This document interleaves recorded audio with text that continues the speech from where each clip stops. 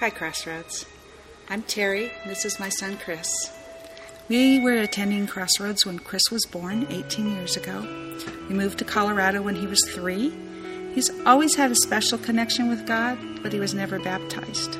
We moved back here in January and started attending Crossroads again. On Palm Sunday, when Pastor Chuck gave the invitation for baptism, Chris wanted to go. He looked at me and said, "Please, Mom, please." And I had a list of excuses why not today.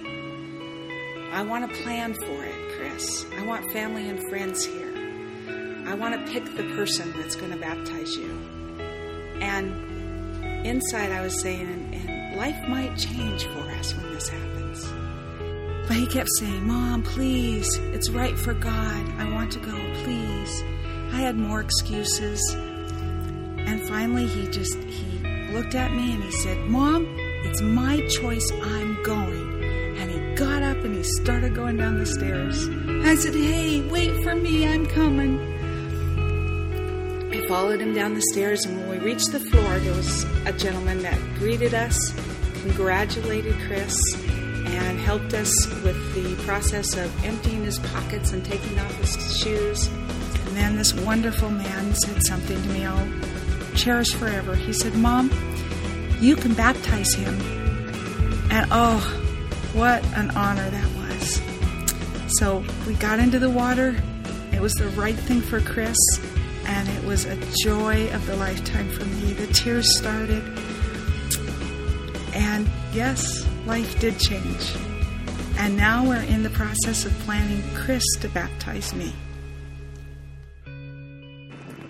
So August the 29th, we're going to see Chris baptize his mom. Is that incredible or what? And I'm asking you to join with me in praying, to bring friends this next few weeks especially, to talk about what Jesus has to say about coming to know him. And then also to experience that together. And if you've never been baptized into Christ by your choice, something you choose to do, in a conscious worship experience with him, which is what baptism is. It's a worship experience that you do with him, that you choose. If you've never done that, then you can do it anytime, but that day will be special. We'll have pools all over. You get baptized in your clothes, but it becomes amazingly emotional. So I'm encouraging, bring friends, invite friends the next few weeks as we share the gospel, and let's see what God does. Let's pray together. Father, we pray that we would see the field that's white unto harvest be harvested because we go out and we reach and we care and we love. But Lord, I pray we would never veer away from the true message of who you are. And I pray today you would open our eyes to you, that we would sense this. We would get it. In Jesus' name, amen. Amen. Matthew chapter 7 is where you want to be. Hey, real quick about the cupcake war lady, ladies. Pam and I watched that show. We were so caught up in the whole activity that happened, their attitudes, everything about them. They're strong Christian women. We got into contact with them because they hired Logan Duarte to do their photo spread. And you guys, it is just going to be an incredible day. The cupcake that won was bacon and pancake. And it's supposed to be incredible. But they also have red velvet. They're going to bring red velvet. They're going to bring double Dutch chocolate. And you can buy them that day, but it's just better if you pre-order. So you can buy them that day. They'll be here next Sunday. And we just think it's a fun thing for our church to take part in and to know. They not only won, they went up against one of the best cupcake makers in the country and beat her. But not only that, they then were able to display their cupcakes at a benefit gala. And Ben Affleck liked it so much, he's backing them now. So they're that good. So anyway, it's going to be a fun time next week, so don't miss that. Here's the thing I want you to grab hold of. Pam, one time, walked into the living room, looked at me and said, "Chuck, do you want to go see the home show tape tomorrow?" And I thought, no, I don't know if any of you remember the home show, but it was a total woman show. It's like about crafts and decorating your house. And I thought, I don't want to go to that. And you got to get up at like 5 a.m. to go to the taping because it's East Coast time. And I said, "Pam, why would I want to go?" And she goes, "Well, a bunch of the college guys are going." And she named off all these college guys. And I go, "Why are they going to the home show?" And she goes, "Because the Laker girls are going to be on." I said, I think I ought to go. And so what happened is we drive down to ABC Studios real early in the morning. But when we pulled in and got out of the car and walked into the studio lot, man, my heart dropped. because the line was incredible. And what happens is they only fill the theater and that's it. And I looked and I said, Pam, we're never going to get in. And she goes, oh, no. I know Gary. And Gary's one of the producers of the home show. And I said, you know him? And she said, yeah. And so what happened? This huge line. People had been there for hours. We walk right next to the front of the line and stand there. All these people are glaring at us. Like, what are you doing? You're totally cut. And I'm watching them. And I even hear people say, well, who do they think they are? Out walks a security guard. He goes, oh, are you Gary's friends? And Pam goes, yes, I am. He goes, well, he said to have you meet right here. He goes, I'm going to go get him. Well, the security guard goes to get Gary. And then this lady's back like midway in the line. And she goes, well, I've been here for hours. And if they can be there, I'm going to be there. And she walks over and stands right next to me all mad, like too close even. And I'm like, what? And she just looks and she's glaring. And I thought, okay. Well, Gary comes out and he and Pam hug. I guess they're good friends. And she starts introducing everybody to him. And then she gets to this lady and she's like, and Gary goes, well, do you know her? And Pam says, no. And Gary calls over the security guard and he goes, ma'am, you're going to have to get out of line. She goes, well, that's not fair. I've been here for hours. And he goes, nope, you got it. And the guard grabs her arm and walks her off. Well, she goes to go back to her spot in line and the guard goes, no. And he takes her all the way to the end. And I looked and I never saw her make it into the studio. She never got in. Now, here's where I'm going. You ready? It's who you know. Pam knew Gary, so we got in. Saying anything else would not get us in. We had to literally know him. And if we didn't, we wouldn't get into that moment. Who you know matters. That's what Jesus is saying. Look what it says in Matthew chapter 7, verse 21. Not everyone who says to me, Lord, Lord, will enter the kingdom of heaven, but he who does the will of my Father who is in heaven. Did you catch that? Not everyone who says they're a Christian is going to heaven. Not everyone who says they believe in God is going to heaven. Only the one who truly does the will of the Father. He goes on to say this, many will say to me on that day, which is the judgment day, Lord, Lord, did we not prophesy in your name, and in your name cast out demons, and in your name perform many miracles? And then I will declare to them, I never knew you. Did you catch that? You and I, we didn't really have a relationship. I didn't know you. Depart from me, you who practice lawlessness. Now, Jesus wants us to have a relationship with him. He wants us to go to heaven. It's the will of God, but not everyone's going to go. And as a matter of fact, the Lord told us it's the broad way, the wide way that leads to destruction, and the majority are on it. And then he says, I don't want you to be deceived. I don't want you to veer off course, because there are false prophets out there, and you know them by their fruit. We are known by our fruit, whether we're really his or not.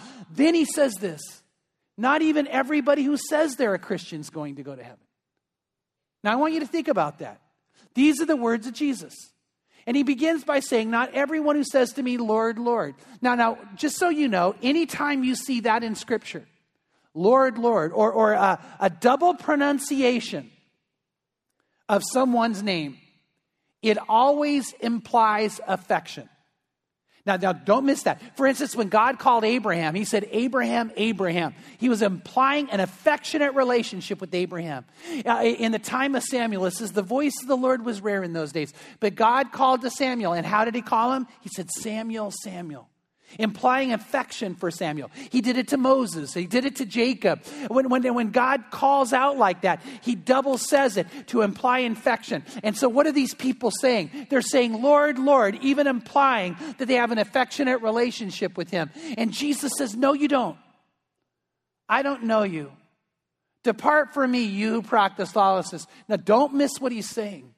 It's on the judgment day, and he's saying, you thought you were going to heaven. You're going to go to hell. Now, people don't like to hear that, but there is a hell. And there are people who think that they're not going there that are going to go there. And they're going to find out when they stand face to face with Jesus and they do not know him. Not everyone who says, Lord, Lord, is going to heaven. Notice how he begins it. Not everyone who says to me, Lord, Lord, will enter the kingdom of heaven, but he who does the will of my Father who's in heaven. Now, a lot of people act like that they're going to get into heaven and not do God's will. John MacArthur tells about a time that he was speaking at a church in the South, and they were driving towards the church. He had been picked up at his hotel. As they're driving by a particular business, he looked up at it and thought, oh man, I bet the people of this town hate having this business here. And he mentions it. And the guy said, well, it's worse. He said, you know what, that business is owned by a Christian. And the guy goes to our church. He goes, can you believe a Christian would do that? And John MacArthur looked at him and said, why do you think he's a Christian? What would possess you to say he's a Christian? And the guy said, well, he says he is. He goes, but not everyone who says, Lord, Lord, is going to enter. I mean, come on. If this guy owns this business, that's the fruit of his life. You don't have something like that in your life. Depart from me, you who practice lawlessness. Now, don't miss that's what Jesus is saying. And, you know, one time, back when I was a youth pastor, we were at Huntington Beach going to do a worship service around a campfire. So we had staked out our spot and got it early, but all the campfires were taken. And next to us was a group that was kind of partying hard, but they began to dissipate about the time we were going to worship.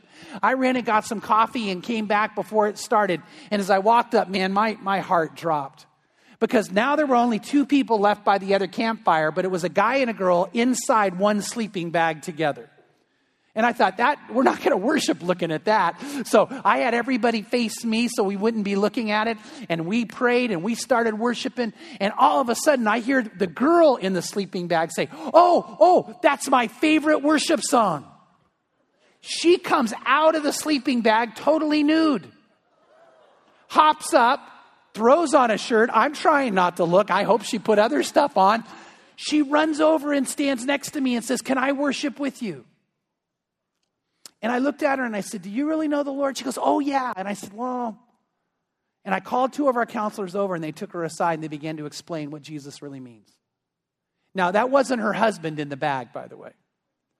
The point is, why do we think that everybody who says, Lord, Lord, is going to enter when Jesus clearly says that's not the case? He says, anybody who acts like that, depart from me, you who practice lawlessness. Jesus said we're known by our fruit, and we can't miss that. Notice he says, not everyone who says to me, Lord, Lord, will enter the kingdom of heaven, but he who does the will of my Father who is in heaven. Now, I want to have you think about it. What is the will of God? If someone really knows Jesus, they're going to do God's will. That's what Jesus is saying. If you really, truly know him, you're going to do the will of God. The first thing that we see is the will of God is that we believe in Jesus. Now, by the way, when we use the word believe, let's make sure we're all on the same page. That in the Greek, as well as in English, there's 2 meanings for the word believe, and we got to go to the right one. One is the believing, which is head knowledge. If I said I believe that Barack Obama is the president of the United States, that would be right, and I believe that, and I believe that he is. But that doesn't mean I know him. That doesn't mean I know him. But if you walked up and said, do you believe in Pam? Do you believe in her? I could say, I believe in Pam. See, that's different. That means I have a loving relationship with her where I trust her. That's why most often we don't translate the word believe. We translate it as faith, which is a Greek word, pistos, which literally means to have an intimate, trusting, loving relationship where you throw everything you have into that person. You believe in them. And it's God's will that you believe in Jesus as the Christ, the Son of the living God, who died on the cross for our sins, who was God in the flesh. John 6:28 and 29 says, therefore, they said to him, to Jesus, what shall we do so that we may work the works of God? What is the will of God? How do we do the work of God? It says, Jesus answered and said to them, this is the work of God, that you believe in him whom he has sent. There's only one way to heaven. That's through Jesus Christ. It is God's will for you and I to come to that knowledge and believe in him, which means to love him, to trust him, to believe that he died on the cross for our sins. And if you genuinely believe that, Jesus says, you are going to literally put yourself in his hands, live your life for him. If he gave everything for me, if he gave everything for you, then we should give everything for him. And we need to love him with all our heart, mind, and soul. That's the will of God. John 6, verse 40, a few verses later, Jesus says this, for this is the will of my Father, that everyone who beholds the Son and believes in him will have eternal life, and I will raise him up on that day. In other words, on the day when we stand and say, Lord, Lord, if we genuinely believe in Jesus with all our heart, mind, and soul, we believe that he loves us. We believe that he's real. We believe that he died on the cross for us and rose again. And so we believe that if he would do that for me, I'm going to do everything for him. Then guess what? He says, I will then raise you up on that day. You will come with me. You will have that. That's the will of God. It's also the will of God that you obey him. Remember, he said, if we do not do his will, if we are lawless, he says, depart from me. But it's God's will that we obey him.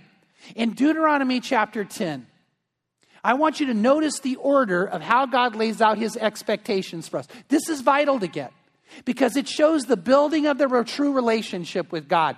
In Deuteronomy 10, verse 12, it says this, now Israel, what does the Lord your God require of you? And the word require could also be translated expect. What is God's great expectation of you and of me? What does God require from you? But to fear the Lord your God, to walk in all his ways and love him, and to serve the Lord your God with all your heart, with all your soul, and to keep the Lord's commandments and his statutes, which I am commanding you today for your good. Now, God says, I wanted you to do, this is the best thing you could ever do. This is the best life you could ever live. But how do you get it? Number one, you fear the Lord your God. Did you notice he doesn't start with love? Here's why. Because if you don't respect God, you're never going to have a relationship with him. If you don't have a true respect for God, then you will not. God refuses to be dysfunctional. If you say, well, I believe in you. Well, guess what? That gets you nothing. The Bible says in James says the devil believes, but he trembles. If I go, well, I believe in God, but I don't even have respect, there's no relationship going to come. But if I understand the awesomeness of the Father, then I'm going to enter into that in a loving relationship that has respect. You need to grab that. My father was an amazing father, but I'll tell you what, I respected my dad. I respected him. And it made us have a great relationship. I want my children to respect me. I want my grandchildren. The other night we're in a restaurant and I spoil Liam to death, but he started acting up. How many of you like to be around kids that act up? Nobody. And man, I put him in his place and all of a sudden he looked at me. He was shocked. It's the first time I've ever disciplined that young boy. Tim is looking at me thinking, finally. And do you know what he did right after I disciplined him? I mean, I didn't hit him or anything yet. And I just sternly let him know, stop. He hugged me tighter than ever. He acted so good. You know what? That's because now we're going to have a great relationship. By the way, I want to tell you, I want to be honest with this. I believe I know the most foolproof birth control for teenage girls there is. I really do. I mean, some people think it's abstinence education, which, by the way, I'm for. Others believe, you just give them birth control, which I'm not for. But are you ready for this? I have the most foolproof way. That is that every father here, you make sure you go out on every date she goes out on. She won't get pregnant. It's not going to happen. Right? By the way, I've decided I'm going to do that for my granddaughter. I'm going on every date. Now here's why. You wouldn't act that way around your father. But you know something and I know something. If you know God, you know he's always with you. Is God ever apart from you? When you turn on the TV, he's there with you. When you turn on your computer, he's there with you. And you know what? We ought to act in a way that shows we respect who he is. We respect him, to fear the Lord your God, to do his will. People who love God obey him. And notice it says we obey everything. Now, are we perfect? No. But the reality is we do it out of love. Now, I know some of you go, well, wait a minute. This almost sounds like, are we saved because we obey? No, that would be works. We obey because we're saved. Now, I know some of you go, oh, no. But I prayed the prayer. Now, here's the point. Don't miss this. Really think this through. If I say praying the prayer means that God has to take me, that makes that prayer a works. If you say, well, no, I prayed a prayer once, therefore I have to go to heaven. No, that makes it a work. You're not saved by works. You're saved by his grace through true faith in him. You're only saved if you have a personal relationship with Jesus Christ as Savior and Lord. That's how you're saved. Not because you prayed a prayer. Not because you got baptized. If you get baptized and you're not doing it from your heart, all you did was get wet. You got to do it with the heart. It's got to be a relationship. And see, we tell you that all the time. You're going to get it more and more. Being a Christian is not a religion. It's a relationship. And saying a prayer, some of you go, well, I got to be saved. I come every Sunday and listen to you, Chuck. I mean, you know what? Believe it or not, that won't get it either. It's a relationship with Jesus Christ. And we need to be people who obey him and believe in him. We also need to be people who are pure. It is God's will that you're pure. It is God's will that you're pure. What does it mean to do the will of the Father? We live sanctified, pure lives. Listen to 1 Thessalonians 4:3-5. For this is the will of God, your sanctification, that you abstain from sexual immorality, that each of you know how to possess his own vessel in sanctification and honor, not in lustful passion like the Gentiles who do not know God. People who live impure lives, it says, do not know God. Now you might say, no, this is what the Bible says. God's will is that you and I live pure lives. Now, can we fall and then be forgiven? Yes. But can we go out and practice that and say we truly know him? Jesus says you don't know God when you do that. And I don't want you to be a person who doesn't know God. It's God's will that you and I live that way. Listen to what Paul said in 1 Corinthians chapter 6, verses 9-11. It says, do you not know that the unrighteous will not inherit the kingdom of God? Now, Jesus had already said, you who practice lawlessness, you're not coming in. Do you not know that the unrighteous will not inherit the kingdom of God? Listen to the next verse. Do not be deceived. See, a lot of people are deceived by this. And now they're going to stand before Jesus and say, Lord, Lord. And he's going to say, go away. I never knew you. It says, do not be deceived. Neither fornicators, that's people who have premarital sex, nor idolaters, nor adulterers, nor effeminate, nor homosexuals, nor thieves, nor covetous, nor drunkards, nor revilers, nor swindlers will inherit the kingdom of God. Now, by the way, it doesn't matter what anybody else thinks, but God's word is true, and this is how it works. By the way, it doesn't matter what any court thinks. They can overturn things all day long. God's word's true.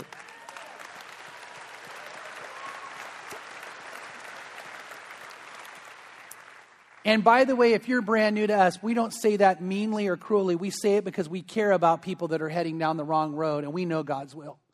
And we want the best for them. And we're in a culture today that doesn't get it. And God says, don't be deceived. Don't be deceived. The unrighteous do not inherit the kingdom of God. But notice verse 11. Such were some of you. Such were some of you. But you were washed. You were sanctified. You were justified in the name of the Lord Jesus Christ and in the Spirit of God. He says, you used to be that way. Why does he say that? Because when someone comes to know Jesus in reality, then they become born again. They become a new creation. And Jesus said, unless you're born again, you will not inherit the kingdom of God. And he says, when you come to me in reality and you say yes to me and open up your heart to me, I cleanse you of your sins. I forgive you of the unrighteousness. I call you into a new relationship. And I call you to be a child of the Father, where he becomes your Abba Father, your daddy. He becomes yours completely. And that's God's great desire for you and I to have that. See, whoever does the will of God enters into a relationship with him, a very real, loving relationship. That's why when Jesus was preaching, someone said, your mother and your brothers and your sisters are outside. Don't you want to go to them? And listen to what he said in Mark chapter 3, verse 35. Whoever does the will of God, he is my brother and sister and mother. Whoever does the will of God, you know what? You're a brother to me. You're a sister to me. You're a mother. We have a real relationship. And by the way, that's the whole point.